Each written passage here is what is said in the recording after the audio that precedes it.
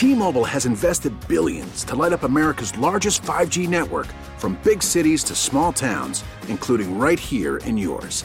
And great coverage is just the beginning. Right now, families and small businesses can save up to 20% versus AT&T and Verizon when they switch. Visit your local T-Mobile store today.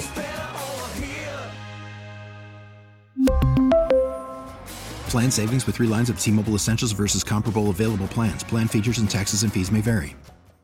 We get it. Attention spans just aren't what they used to be. Heads in social media and eyes on Netflix. But what do people do with their ears? Well, for one, they're listening to audio. Americans spend 4.4 hours with audio every day. Oh, and you want the proof? Well, you just sat through this ad that's now approaching 30 seconds. What could you say to a potential customer in 30 seconds? Let Odyssey put together a media plan tailor-made for your unique marketing needs. Advertise with Odyssey. Visit ads.odyssey.com.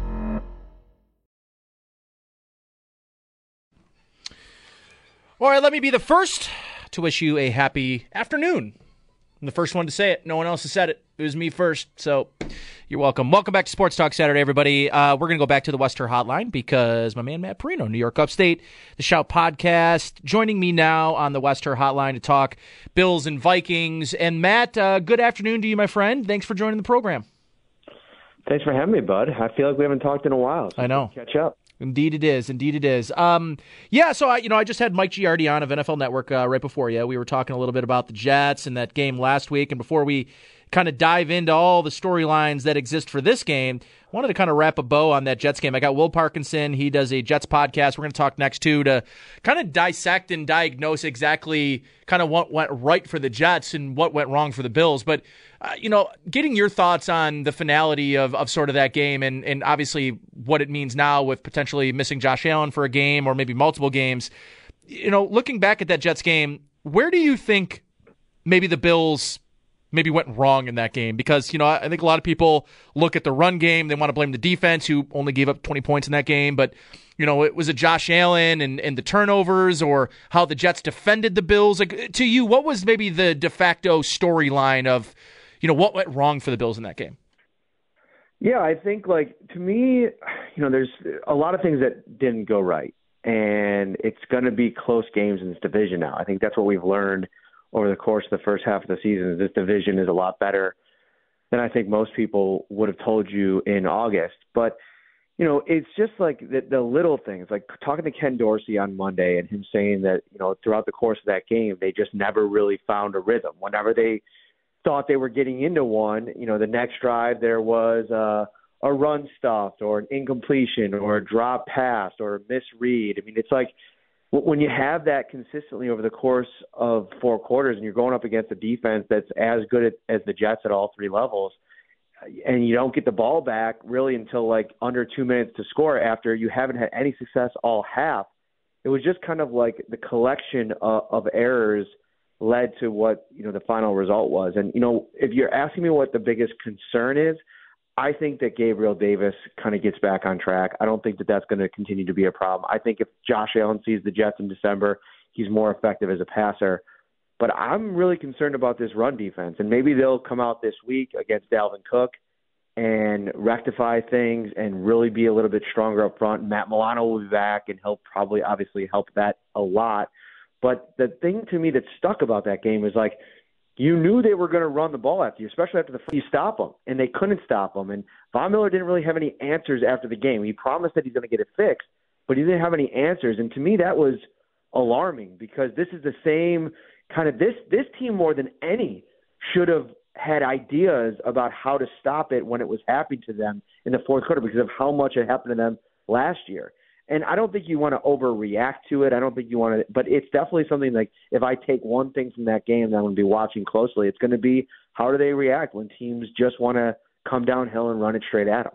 Yeah, and listen, I'm part of this was – it sounds like if you were to rewind and bring us back to a show where I had you on in 2022 or 2021, I feel like maybe we were having the same conversation about this run defense, right? And when you face these run heavy teams, maybe it's right after that Colts game last year, or the Titans game where you felt like you hemmed in Derrick Henry for long enough, but he breaks that one big run, and that's kind of just has been the storyline about this Bills defense. But starting from the year here, Matt, it felt like they'd figure things out. Daquan Jones would just seem to be such a huge asset and such a big pickup for this defense. And really, right up until the second half of that Green Bay game, all was good in the run game. Like, how are we maybe switching our thoughts about this run defense after 6 quarters, considering they had 16 quarters of really sound football, at least against the run?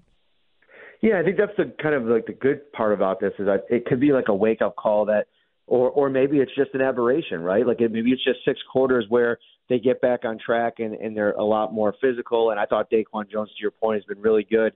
And he was, he did his job a lot in that game. If you go back and watch it, I mean, he takes double teams, and that's got to wear a guy down over the course of a game. But he had a missed tackle on that last drive there. One of the bigger problems, and something that we could probably talk a little bit more about too, is like Jaquan Johnson not really like he doesn't play the position as fluidly, obviously, as Jordan Poyer or Micah Hyde. But when you're asking him to be kind of that firecracker, that guy that comes in and takes the right angle and at least puts a hit on a ball carrier. I mean, there was a few plays where he just completely whiffed.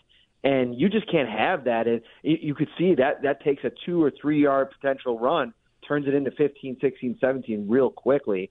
And I've been talking about it this week on the podcast. Like, I know a lot of people are expecting, Johnson maybe to get set down and maybe Dean Marlowe to get the call up. But don't be surprised if maybe they throw a curveball and maybe go with a guy that's been in their system for a while now, in Cam Lewis, who switched over to safety back in training camp. I don't know. I'm trying to think of the athletic profile of what's the closest thing to what Jordan Poyer brings from a physicality perspective, quickness, reaction time. And I just think that Cam Lewis in that new role, like maybe taking a shot on him while Jordan Poyer needs another week. It's something that's been interesting this week. So I'm going to be watching that kind of closely as we get to game time on Sunday. All right, I guess we could talk about Josh Allen now, and what the potential for this game is. I'm sort of interested. Like Mike Giardi was when we were just talking to him, and even John Price, who we talk to every Saturday as well, talked about like, well, if you were to say like Josh Allen in this game, if he were to miss this game, the Bills were to lose, but he could come back healthy next week, I think that's a scenario that maybe you take. Where do you stand on the Josh Allen dilemma? And do you get the sense that you're like, if you were a betting man, if you had to put the line down, are you thinking he's playing tomorrow, or do you think he's out maybe tomorrow and maybe even another week, just to understand that you've got an NFC team this week on the docket, and maybe, I don't want to say that this game doesn't matter, Matt, because it matters, of course, but it definitely does not matter the same as an AFC matchup will. Right, and I think you have some time, right? I mean, go back to 2018 when it took the 4 weeks.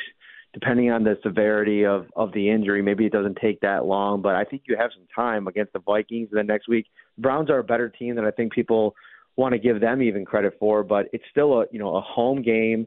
You went out and you traded for Case Keenum for these kinds of situations when you need kind of a stopgap, just as a guy's trying to get healthy. I don't think you want to push it, but the problem with trying to project this is that we don't know. We haven't been able to see Josh Allen throw the ball. Like, what's the grip like? What's the velocity like? Can he be the same player? And that's one thing that Sean McDermott said that, I took to heart this week is that, they're not going to put Josh Allen out there unless he could be Josh Allen. And so can he be hit that like a week later? I don't know. But then I go back to that game and I watch him uncork a 70-yard ball 2 plays after he suffered the injury, which is a completely different scenario than the Houston game. Like, if you remember the Houston game, like, he couldn't even barely throw the ball at all. So, yeah, I mean, am I where am I at? I think 50-50 is a great place to put it. I was probably more 60-40 that he won't play on Thursday, but seeing him kind of out there in the jersey and, he had the stuff on I don't know, man. I mean, it's anybody's guess. We'll see. Yeah, I agree. I'm of the mind that, Josh Allen being healthy and playing at his best in December is far more important to me than whatever game they've got on, November 13th against an NFC opponent. But at the same time, you're right. It's a home game. And maybe the pressure of this division is more than they maybe would have thought they would have this early in the season, no? Oh, no, without a doubt. You got to have him right for that gauntlet that starts with New England in about a month. And so, yeah, you want to be as precautious as you can. And, like, I don't know, man. It's a situation where the Vikings are a really good team, right? But I also wonder, like, one thing that Isaiah McKenzie said to me this week, or to our group this week when we were talking to him, was like, this week's given Josh a chance to stand back and experience practice in a different way. Like, from the sidelines, like watching receivers run routes and talking to them about, like, just what's going through their mind from that vantage point, right? Like watching them actually from the sideline as opposed to from behind the line of scrimmage. And they had some good conversations. And I guess Isaiah told him on one play, like, Josh asked him, like, well, oh, why do you run it this way? And he said, well, maybe if you run it this, Josh said, why don't you run it this way? Maybe it would work or be more effective. And it's like both of them kind of like their eyes widened a little bit and stuff like that. So this could be a good thing for Josh to maybe step back for a week, watch the offense work with Case Keenum and then come back and to the drawing board and figure out ways to improve, because the offense did stagnate a little bit over the last 6 quarters, and he's turned the ball over a lot more than he has, really dating back the last year and a half. So this could be a good thing, maybe. It's almost a shame that the Josh Allen conversation has overshadowed what I think should be one of the storylines of the entire week in the NFL, which is, the return and the matchup between Stephon Diggs and Justin Jefferson, two of the league's elite wide receivers, and maybe one of the most even trades of all time in the NFL. Like this week, hearing and listening and talking to Stephon Diggs, like, is this another game for him, or do you believe like he's ready to draw some blood in this game? I really don't think that's the mindset. Like I don't think that there's hard feelings. Like, I guess the best way to think about it is like this: like if you had like a girlfriend or a boyfriend, right, and you guys you had a good run, but maybe it ended, in a bad way. It wasn't as good as you'd like. You're probably not going to talk much after the fact, and you move on and you meet like the love of your life, and you get married, and everything is swimming, and like you're putting together Christmas cards, and that person got married and they're having and you decide, I want to send them a Christmas card because, it might have ended badly then, but I've got something so great now that it doesn't even matter. And that's how I kind of feel like with what's going on with Diggs right now. I mean, he's the best receiver in the NFL right now. You can make that argument, right? I mean, he's second in receiving. He leads the league in touchdowns. As good as he was in Minnesota, he didn't have a Josh Allen there. He didn't have a team that was, perennially now competing for AFC titles and potentially Super Bowls. And I still think that if you put those two franchises next to each other right now, the Bills are probably far and ahead, just a better run organization with more longevity, with the way that the rosters have been built. So when you have that, and you're a guy like Stephon Diggs who kind of roots for other receivers, like, he's a huge fan of Justin Jefferson, and he's happy about that. I don't think he has any hard feelings for Kirk Cousins. It's just, I think he was really good friends with Adam Thielen too. So it's like there's all these like kind of lovey feelings to it all. I think it's just kind of another game. I almost feel like coming off of that Green Bay game too, nothing can be as high octane as that. I mean, I haven't seen him in 3 years get that, hyped up talking to another person as he was with Jair Alexander. So I almost feel like this is kind of going to be more of a mini love fest. Maybe I'm wrong about that, but that's how it feels going into it. Matt Parrino here, New York Upstate, Shout Buffalo podcast here on the West Her Hotline. Matt, I want to ask you about some more Bills pass catchers. Where are we with the Isaiah McKenzie, Khalil Shakir thing? And maybe this is going to be more of a conversation as the season kind of chugs along. But one of the things last week that really stood out to me in that game is Dawson Knox, and we're going to talk about him in a second. But the lack of that third option, and Dawson Knox is part of that equation, but they really have not landed on and felt comfortable with a full-time player at that third wide receiver position. I really kind of all but assumed Isaiah McKenzie, who, let's just say what it was. Like, he was the MVP of training camp, Matt, and he looked better than, he looked like the one consistent force in this offense. It has not carried over to regular season games, and I think they're still searching for that third wide receiver option full time, and I think it hurt them. I think they needed a guy to dump the ball down to last week because they had to keep that running back in to block because they really couldn't beat that Jets defensive line 5 versus 4. They were losing man-on-man battle. So what do you make of this third wide receiver battle? Is that the right word for it? Yeah, it's interesting. We spent a lot of time on the show talking about this in recent weeks, and the best that I can come up with as to why the Isaiah McKenzie experiment hasn't worked is because, for whatever you want to say about Cole Beasley over the last 3 years, what he did really well as a player was something that I think this offense is missing, and that is get instant separation and give that safety valve option to Josh. And go back and look at Isaiah McKenzie. I don't think it's not in his repertoire to be able to do that and do it consistently if he's able to, but it's not really how he's won when he's had big games over the last couple of seasons. He's winning on a lot of these, I'm just faster than you. I'm going to make a move. Exactly. I'm going to win on crossers down the field 15, 20 yards, as opposed to that really flawless technique at the line of scrimmage. And I think that's one of the reasons they brought in Jamison Crowder. And obviously he's got the broken ankle and it's unsure if he's going to be back this season. What I think the play can be, because I think that the acquisition of Nyheim Hines and wanting to take things off of Khalil Shakir's plate, to me, that signals that they want him in that Gabe Davis rookie year role where, if something comes up, we'll bring you in, but we want to take it a little bit slower than anything else. I don't think that we're getting anywhere near Khalil Shakir featured in the slot role, and maybe I'm wrong about that. What I think we could be closer to is they're hoping Nyheim Hines can somehow have some type of role in that slot position, pairing with Isaiah McKenzie and finding a way to utilize both of their strengths. Talking to Hines last week, he's like, I think I win on routes. Brandon Beane said that he loves his ability to separate at and around the line of scrimmage. So I'm just kind of piecing this thing together, and maybe that could be the option that works best, because I don't think Beane was lying. I don't think James Cook's role is going to shrink in this offense now that Hines is here. I just think that maybe they're going to use Hines in a different way than we thought originally. All right, well, let's talk more about Hines. Are you expecting a much bigger role this week? I'm not going to sit here and tell you I was disappointed he didn't play a lot last week or that I expected him to play more. This is his first week. I think that where they put him in a situation at the end of the game to try to get a spark on a route that he runs maybe better than any running back in football, that wheel route. But having said that, I was not surprised. I wasn't expecting him to get a special package of plays something. He really didn't practice in full until Wednesday, or Thursday even. That's a lot for a player. So what do you expect the role to look like this week with Hines?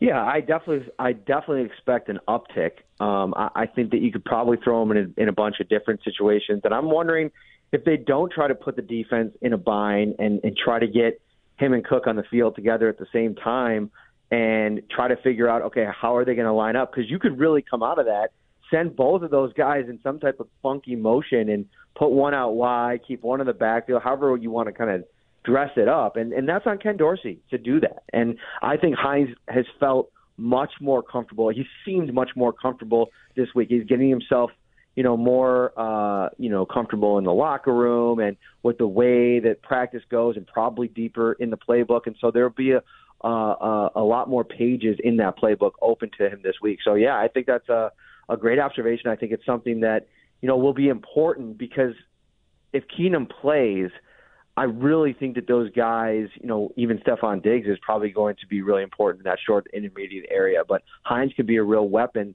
that helps, and they can kind of test that theory out about how defenses are going to, handle him being in the huddle with everybody else. All right, and let's talk about Dawson Knox here for a second. I've been maybe the most vocal about, where is he? Why aren't you using him? And you looked last week.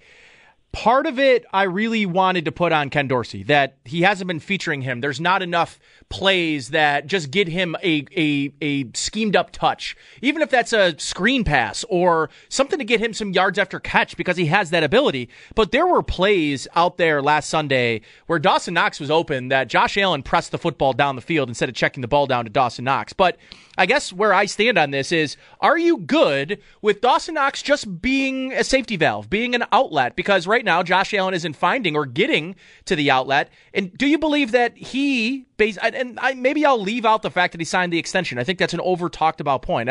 Just because he made the money doesn't necessarily mean he should be featured in the offense. But it feels like he might be your most consistent player, pass catcher, outside of Stephon Diggs. He might and probably should be, based on the value that they placed on him, their number 2 target in the offense, and he's not even their number 4 target.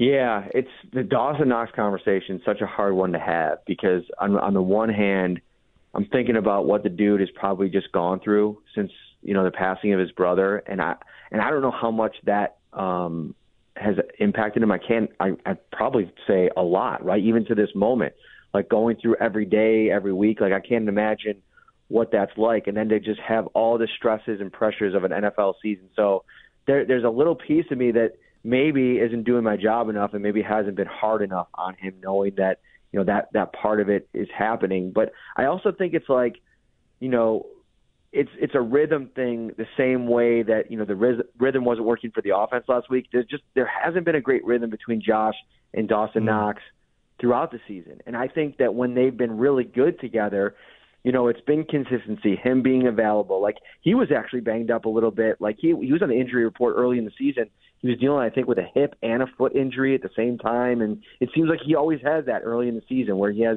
something that kind of keeps him on the injury report for a couple weeks. And so maybe we're just kind of approaching the time where he gets himself feeling right. He gets himself in a rhythm, and him and Josh Allen kind of have a couple of really good weeks of practice, and then that's what kind of unlocks it a little bit. But I think the expectation of him being that number 2 guy in this offense, I don't think that that's a bad expectation for fans to have, especially after the contract. And I think you can use that as a reason why you want the production to be a little bit more there. But I think going back to last season, there is evidence that he can be a really, really integral part of this offense. And so I just think it's about it clicking, and maybe he's just needed a little bit more time because of everything else that's going on for him this year. All right, last thing I have for you. I would think there's an expectation Spencer Brown could potentially be back this week.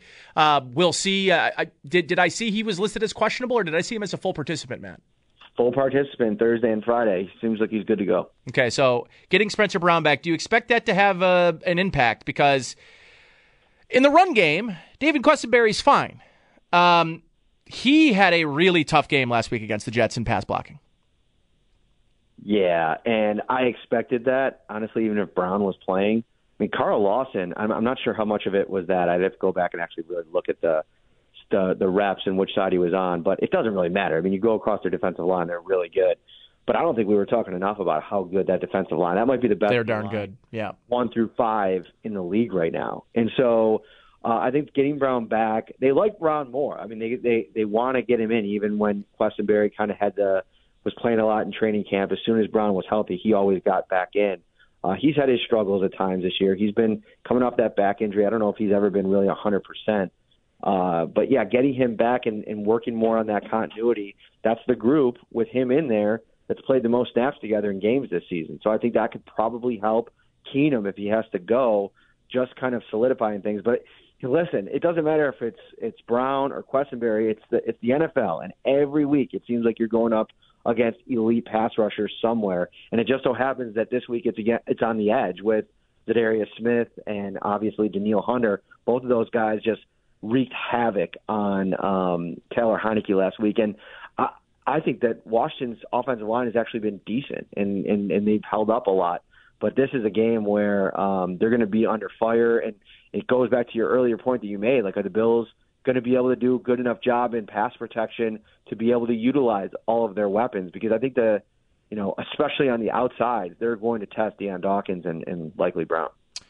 All right, buddy, I appreciate you. Enjoy the weekend slate of college football games today, and maybe I'll catch you tomorrow on some broadcast booth press box.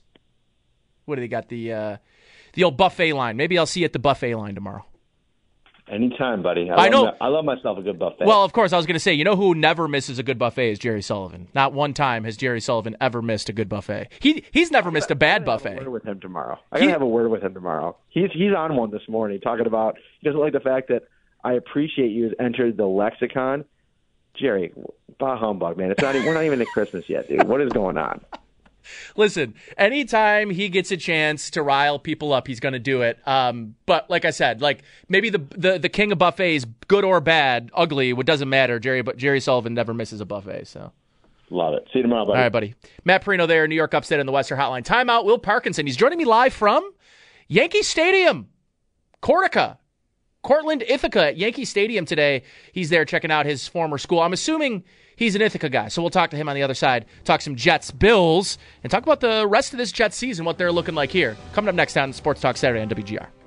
Head coach Sean McDermott joins the Extra Point Show with Sal and Joe every Friday morning at 10:30. Brought to you by Northwest Bank. For what's next, get started at... We really need new phones. T-Mobile will cover the cost of 4 amazing new iPhone 15s, and each line is only $25 a month. New iPhone 15s? It's better over here. Only at T-Mobile, get 4 iPhone 15s on us and 4 lines for $25 per line per month with eligible trade-in when you switch. Minimum of 4 lines for $25 per line per month with autopay discount using debit or bank account. $5 more per line without autopay, plus taxes and fees. Phone fee at 24 monthly bill credits for well-qualified customers. Contact us before canceling account to continue bill credits or credit stop and balance on required finance agreement due. $35 per line connection charge applies. See T-Mobile.com. After the end of a good fight, you deserve an ice-cold reward. Modelo is the mark of a fighter. You've earned this rich golden lager with a crisp, refreshing taste. Because you know, the bigger the fight, the better the reward. You put in the hours, the energy, the tough labor. You are a fighter, and Modelo is your reward. Modelo, the mark of a fighter. Drink responsibly. Beer imported by Crown Imports, Chicago, Illinois. We get it. Attention spans just aren't what they used to be. Heads in social media and eyes on Netflix. But what do people do with their ears? Well, for one, they're listening to audio. Americans spend 4.4 hours with audio every day. Oh, and you want the proof? Well, you just sat through this ad that's now approaching 30 seconds. What could you say to a potential customer in 30 seconds? Let Odyssey put together a media plan tailor-made for your unique marketing needs. Advertise with Odyssey. Visit ads.odyssey.com. Northwest.com. Grid. Former NFLer and Odyssey insider Ross Tucker joins Chopin the Bulldog every Thursday at 5 p.m. Brought to you by Northwest Bank. For what's next, get started at Northwest.com.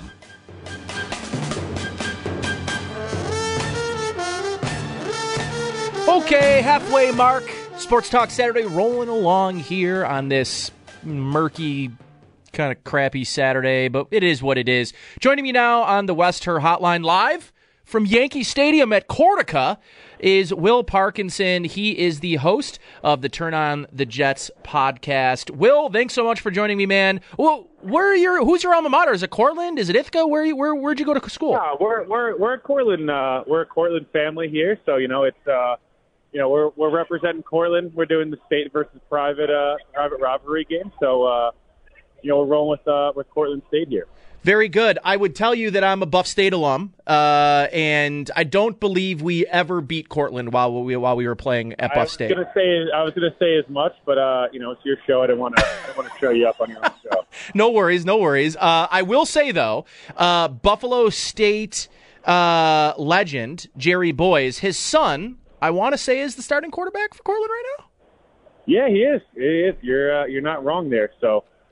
How's he looking? Is he a stud? What's going on? He's a stud. Yeah, no, we can't complain here. 9-0, and we'll certainly take it between the Jets being 6-3. Yeah, and right. Portland being 9-0. I'm having a good pull. And the center, by the way, is defensive coordinator from Buffalo State, Terry Bitka's son as well. So there is a lot of the Buffalo State connection with Cortland is alive and real. So good to see those guys having success. Let's talk about the NFL here, and let's talk about that. Let's rewind a little bit if we can, Will, and talk about that game last Sunday where your Jets, again, get to a 6-3 mark on the season. And listen, I'm not going to lie to you, that week leading up, there was a lot of conversations around what's going on with Zach Wilson. Is this a make-or-break game for him? Could he potentially get benched from Mike White if it goes poorly? Like, those were the conversations around here in the Buffalo market. We had Jets reporters coming on, kind of throwing a little bit of water on it, but not completely, shutting it down. How much has things changed for Zach Wilson, I don't know, in the last 8 days? Yeah, so the Zach thing is always going to be interesting and polarizing.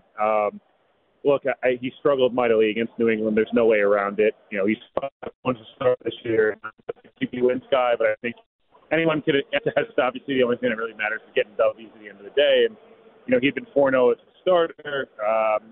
They go into the Patriots game. They look good. They play well outside of.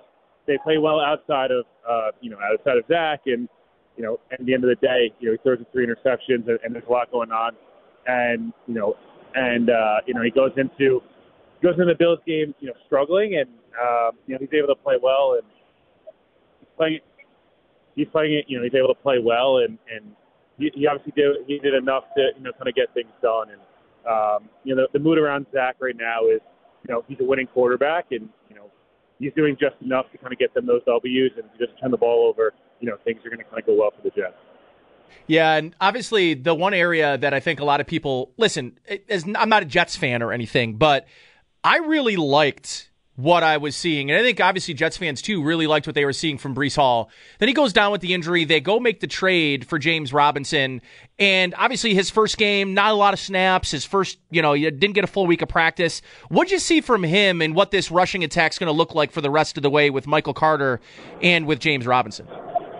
Yeah, no, I think James Robinson's a nice NFL back. And is he Breece Hall? No. But at the end of the day, he's a confident NFL running back, a one-cut runner, makes people miss, and he's a guy that between him and the tandem of him, Michael Carter, even a guy like Donovan Knight, who's an undrafted rookie that runs hard. The Jets have just enough at the running back position right now that if they are able to block effectively the way they were against the Bills, they're able to kind of have that confident run game, and it's something that it might not be as explosive without Breece Hall, but James Robinson's a guy that's going to get you 4 or 5 yards a pop, and that's something this offense needs to kind of stay ahead of the sticks. So tell me a little bit about this offensive line, because I've got to tell you, I went into this game thinking, okay, well, that's really where the Bills are going to be able to take advantage of this Jets team is on that offensive line. A lot of guys moving around. You no Mekhi Becton, no Elijah Vera-Tucker. I mean, especially with Elijah Vera-Tucker, who is, for all intents and purposes, the best offensive lineman in New York.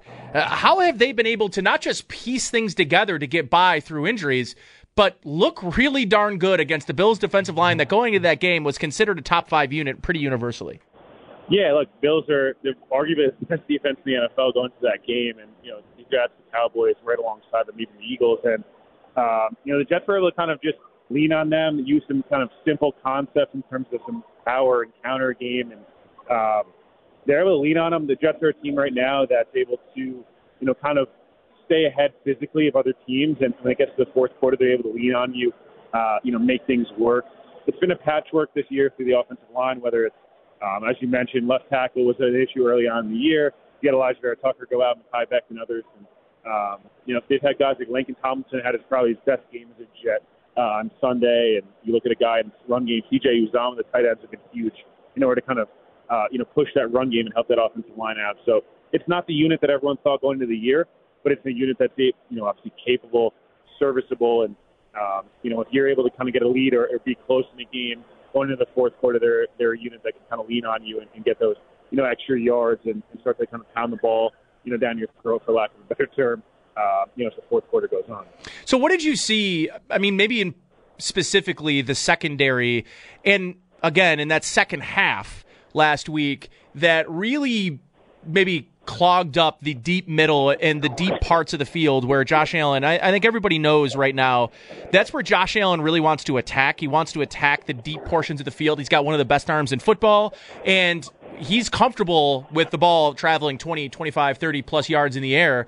The problem is, if you go back and watch that second half and some of the zone coverages they were running against the Bills, the one thing I kept noticing is just them really clogging up the deep middle with their linebackers. Their linebackers weren't dropping 10, 15 yards, Will. They were dropping 25, 30 yards, and they were leaving the middle of the field, those short and intermediate dump-offs, wide open for Josh Allen, begging him to take it, and he didn't take it.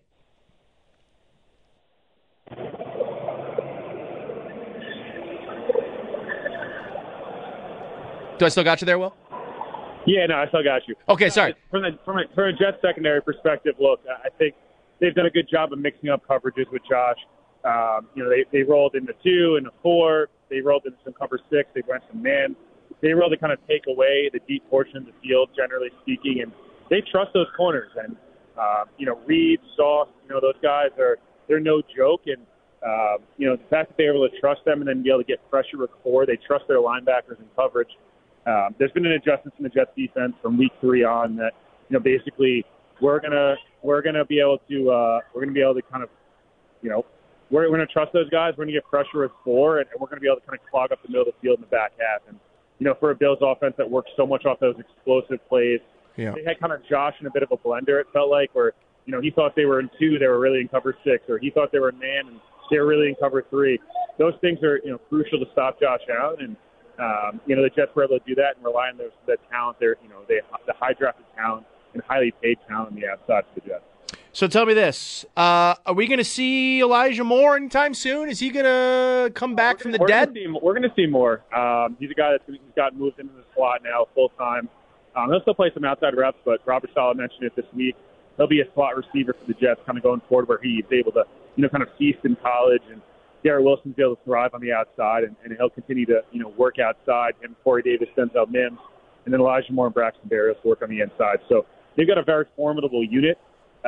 Getting Elijah Moore involved and kind of getting guys, like a Denzel Mims involved like they did against the Bills, in addition to Garrett Wilson and Corey Davis and others, it's going to make this unit, really strong both on the top end and also, kind of a depth from a depth perspective. I do got to say, though, I've been surprised that Denzel Mims has not only been getting the burn, but he's been doing stuff with it. He's out there. He's a good blocker. Like, I'm surprised to see him, get the usage and the trust from his coaching staff, considering how the offseason and really his career at large has been coming into the season, but what he's doing with the increased role that he's seen this year. Yeah, it's interesting. Denzel Mims is a guy that kind of was cast it off after the year last year. Showed a lot of promise as a rookie.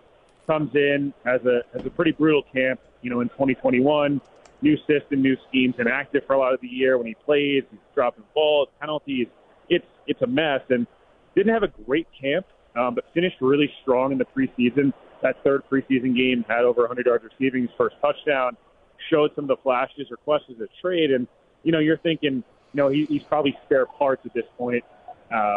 Corey Davis goes out. Denzel Mims has been working hard. He's able to come in and, he's made some plays. He didn't have a great game against Buffalo in terms of, catching everything, but the play that needed to be made, probably the biggest play of his career, 3rd and 5 on the Bills' 7 or 8-yard line, whatever it was, makes the play, big body.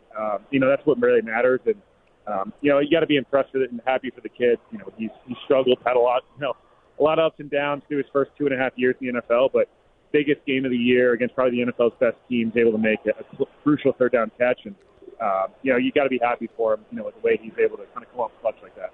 All right, let's quickly fast forward to next week because the Jets are on the bye week this week, Will. Looking at that Patriots matchup, 22-17 just 2 weeks ago, is it really just they need more from Zach Wilson, and if they can get the performance they got from Zach Wilson against the Bills, that maybe that second matchup against the Patriots in Foxborough goes a different way this time?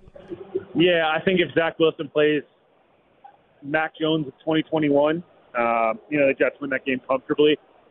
Look, I think if you go back and watch the tape of that game, there's the 3 or 4 mistakes that happen. Even there's a couple missed throws that, aren't interceptions that, should have been made, guys wide open, running on kind of man-beating concepts. If Zach Wilson can play at even a league average, he doesn't have to be Patrick Mahomes or Josh Allen on Sunday. If he can play at a league average level, the Jets should win comfortably.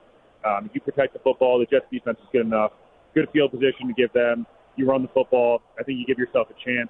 It's all about taking care of the football for Zach and making those 2 to 3 throws that you need, whether it's on third down, maybe it's a big play on a double move, whatever that may be. If you can get that out of him, you'll be feeling more than good as a Jets fan. All right, well, tell the folks here that are listening where they can find your work. There's a big matchup coming up in December against the Jets, and we want to have all the good resources we can in Jets media. Where can the folks find you? Yeah, so Will PA11 on Twitter, Instagram, the whole nine yards on socials, and then the Turn on the Jets podcast. Every week, a couple times a week, had a bunch of Jets players on this week. Have had some great people like yourself on the show, and try to give fans some good insight and some unbiased opinions on the opponent coming up and previewing the matchup. So I appreciate you having me. Yeah, man, enjoy enjoy the rest of the game today at Yankee Stadium.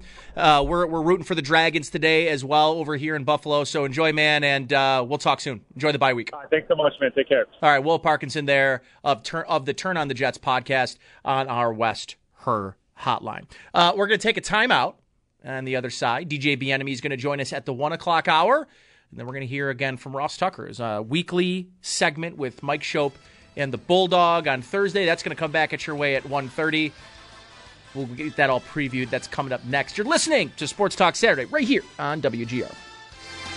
Former Bills center and NFL analyst Eric Wood joins Chopin the Bulldog every football Monday at 4 p.m. Brought to you by Northwest Bank. For what's next, get started at northwest.com. Sal Capaccio takes you behind the scenes on Buffalo Bills game day with Sal's All Access. Watch it live on WGR's Facebook page. Sal's All Access, presented by Dunkin'. America runs on Dunkin'. All right. Big thanks to Will Parkinson joining me live from Yankee Stadium, watching his alma mater, Cortland, and, against Ithaca, the classic Cortica matchup, which I forgot was at Yankee Stadium now. It's kind of cool. What is that Division 3? I was going to say, okay. Now, they have, since I've, left college, some old like you, not quite as old as you, but I'm old like you. Yeah, that's right. I graduated college in 2004 the first time. I went to college twice like a huge idiot. Oh, nice. No, that's smart. Second time around was 2012. No, the second time going to college is always where the crippling debt comes into play, right? I mean, that's where. That's where you get it's like hitting the ABA Moneyball. Yeah. It's exactly right. Yeah, that's not ABBA, by the way, not ABBA. No. But that would be a fun if there were in the NBA All-Star Seals channel. There's an ABBA ball instead of an ABA ball. I think that'd be pretty for great. us. It would be us watching at home. Yeah, fabulous. Yeah, right. Or just really you and I. Those the participating, would maybe be, not. Yeah, they would have no idea. Not at all.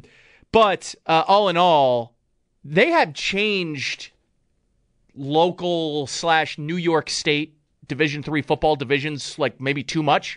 When I was at Buff State, it was Cortland, Fisher, and this would have been I think which made no sense to me for the longest time. We were in. Now, help me make this sense, right? We didn't have Cortland, Ithaca, St. John Fisher in our division, Corey. We would play them out of conference. Yep. But our conference was the NJAC, the New Jersey Athletic Conference. So we played teams like, concussions. So I'm just, name me some New Jersey founding fathers. That's probably what the college was named after. What do we got? We got some John Jay action? No John Jay. Let's see, what else? There's random small New Jersey cities. Trenton? Do we have Trenton? Salisbury? Absolutely. Rowan. Sure. Rowan was my first start. I played against Rowan. They're always very good. TCNJ, the Technology Central, I don't know, I made that up. Keene College. Okay. Keene College. William Patterson, which is where, in Montclair There's State. your founding father, by the way. Yes, William Patterson. You were right on that. Montclair State was the other big one that we had always played. Not to be confused with Montclair University. No, but Montclair State is where Sammy Sweetheart from Jersey Shore went to college. Fantastic. Yeah. Did you play him? Sam Sweetheart is the girl. Oh, did you play her? She's the whiny girl. No, I did not. Okay. No, Ron was. He didn't go to Montclair though. Just Sam did. He never went to Montclair. Listen, I think there's a good chance next week we're going to have the first segment be a history lesson of great moments in New Jersey Division III athletics. No. Great moments in Jersey Shore history. Oh, okay. They might be the same. You dabbled, right? Like you? Absolutely not. I was on at the time I was alive. It was the thing that was discussed, so I never had to watch it. People just told me what happened. It was kind of like that thing. But like now you can't share stories. We can't. I'm aware of I know who Suki is. Snooki. See? How long Snooki? How long has it been? What is that, Corey? How long has it been since it's been on the air? Like probably close to a decade. Come on, man. I'm 40. I got 2 kids, man. I'm shot. I'm 40. It doesn't matter. What's her name? Snooker? Is that her name? Snooki. Euchre? JWoww. Euchre. Yes, Bob Euchre. Bob Euchre. Bob Euchre was on the Jersey Shore. Give me a break. You know what? You have homework. I need you to watch every season of the Jersey Shore before next week's show. Absolutely refuse. I will not do Don't this. even bother showing up unless you've watched every season. You will have a new producer next week. Listen, it is captivating television. I was flirting with the idea this week. I'm really thinking about starting a Love is Blind blog. We could put it on the website. Recap. Love is Blind recap. Why not? You're watching that show, though, right? Locked on Love is Blind. Locked on Love is Blind. That's right. An Odyssey app. That's correct. On the Odyssey app. Now we're talking. No, but you're locked in on that, though, right? No. Like Love is Blind? Nope. And why is that? Because I don't have control of the television. I know a lot about Below Deck, because that is something that somebody in my house watches that I just am around when it's on. But so you're trying to tell me... I have no control over the television. Your wife doesn't watch Love is Blind? Nope. She definitely does. Below Decks. Well, I got some people that know you. I can get a back door in and throw some good. It's worse than you think, because they'll tell you like, no, he doesn't watch. He's dead inside. There's nothing that happens. But the thing that would bring you and make you alive inside. I'm the sleepy time bear. Like if you go home and look at me at what's going on at home, I'm sitting in a comfy couch. You got my nightcap on, got the little radio on to something nice and soft. Got some chamomile in my tea, and I am out. So here's the thing. What we need to do is we need to get you one of those knockoff iPads. They cost like $60. Right? Like there's a good South Park episode about this. Do they make a Jitterbug iPad? Right. Where the buttons are huge. Exactly. Like, and this is a good South Park episode where Cartman wants the iPad. And he's like, Mom, you can't buy me the knockoff iPad. I'll get laughed out of school. And that's where he's like, so why don't you want to, me, Mom? You want me in the store? Well, it's just a great episode of South Park, but I digress. We got to get you the knockoff tablet. So while you're in your robe, your hair is up and you're drinking your chamomile. That's right. All of these things are what people that watch reality love TV do. You've set the stage to be a reality love show watcher. Sans reality love show. You've got your hair up. You just got out of the shower. You're drinking chamomile tea. But it sounds like you're wearing a robe. It sounds like these shows stink, though. No, it's so good. It's so good. It's so bad that it's good kind of thing. Like my girlfriend and I, we'll take turns like covering each other's eyes. Like, oh my God, I can't watch this part. Like it's just so much. It's so good, and you find yourself just entrapped with all of these people and these ridiculous relationships. I already teach middle school. Do I need to watch it for entertainment too? Oh, 100%. 100%. Oh, God. I cannot advocate. If anyone has single-handedly inspired me to make this blog, it's for people like you who will read all sorts of nonsense, but couldn't spend an hour of your night watching Love is Blind. Just, I'll just read your blog. I'll get caught up on the podcast. That. I'll listen to the post-game show. Tomorrow's overtime show, second half of the overtime show is really just a synopsis of the season finale and reunion show of season 3. You listen, buddy, depending on how the game goes? I might need to go that route. All right, we're going to take a time out. DJ Bieniemy, ESPN, joins us next. We're going to talk some Texans and some Dolphins because he's a Dolphins fan. He used to cover the Jets. We're going to get all around the AFC. That's coming up next here with DJ Bieniemy on WGR. Catch the Football Friday Roundtable every Friday from 5 to 6 p.m. with Shope and the Bulldog. Brought to you by Dunn Tire, official tire dealer of the Buffalo Bills. T-Mobile has invested billions to light up America's largest 5G network, from big cities to small towns, including right here in yours. And great coverage is just the beginning. Right now, families and small businesses can save up to 20% versus AT&T and Verizon when they switch. Visit your local T-Mobile store today.